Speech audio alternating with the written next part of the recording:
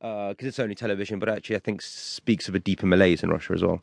Now, of course, the premise of reality shows is that it's not scripted. I mean, this is stuff that's really happening to people. You know, various people are thrown in together, and you kind of see what comes of that. I could imagine that maybe there was some suspicion about that. I mean, were these shows actually unscripted? The ones I worked on were. That's maybe part of the reason they failed. But in Russia, there's a very, very old cynicism from Soviet times about television, because in Soviet times, television was purely about propaganda. I mean, it was just such blatant lies that it was, nobody believed it. So there's always this cynicism about what goes on television and whether television is a trusted medium. Unlike in the West, where however cynical we are, it's still sort of a friend. So Russians are very, very jaded about TV. So the audience is already skeptical. Then there's another problem with making reality in Russia, and that's the producers. Because when you tell them, look, this is reality based, you have to sort of cast the characters and produce them.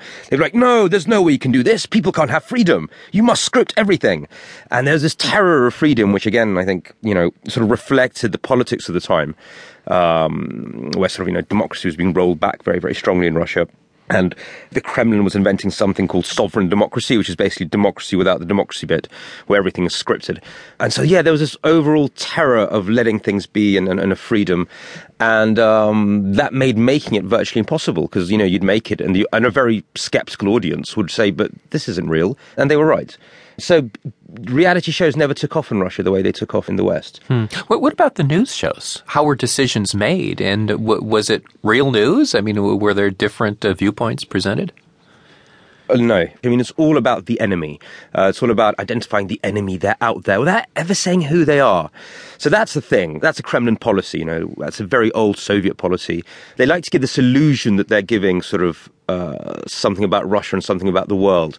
So you can often start with a typical news hour will start with, we have problems in Russia. Let's say we have an economic problem. It's terrible, but we'll deal with it. The next piece of news will be the economic problems in Britain are much worse. So we're all right here in Russia because it's much worse over there. Then there's always something with Putin, the prime minister, doing something heroic. But it sort of follows this sort of chapter by chapter breakdown every time. You say another tactic was to have the president or to have Putin meet at a table with all the governors, and you describe it almost like Marlon Brando in The Godfather. You have to understand, Russia in the 90s was completely and utterly dominated by gangsters. They were the most successful people in society.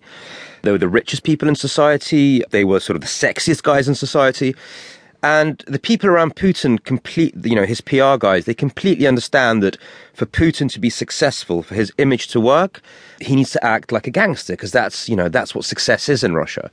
And so that sort of defines the way he speaks, the way they dress him. His usual dress is sort of a black polo neck with a black jacket over. That's the way a Russian gangster would dress. The dark glasses, the expressions that he uses at press conferences.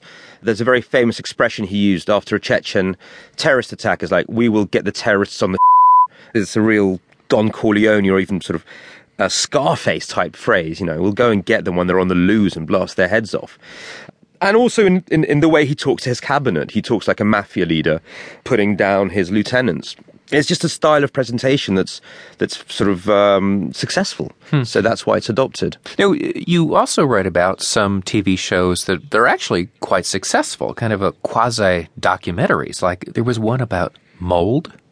This was, I don't know if it's changed since then, it was the most expensive documentary in the history of Russian TV. It was very, very beautifully made, very, very expensive graphics, and it looked like a very sensible Discovery or BBC nature documentary. And it was about the way mold is taking over the earth, and that we're all under threat from evil mold, and the mold will come and get us soon, and your children will die. And when I first switched it on, I thought it was a satire, but it wasn't. It was completely serious, hugely successful. All these old grannies were running around sort of the next day shrieking about how the mold is coming to get them. Yeah, and so that was very, very, very strange. Wasn't there another very popular documentary about the psychic powers of the government? Yeah, that was hilarious. That was called The Call of the Void. And basically, it alleged that the government had, and this is completely serious again. I mean, I thought it was a satire. It wasn't. It was completely serious, in prime time, produced by a ministry.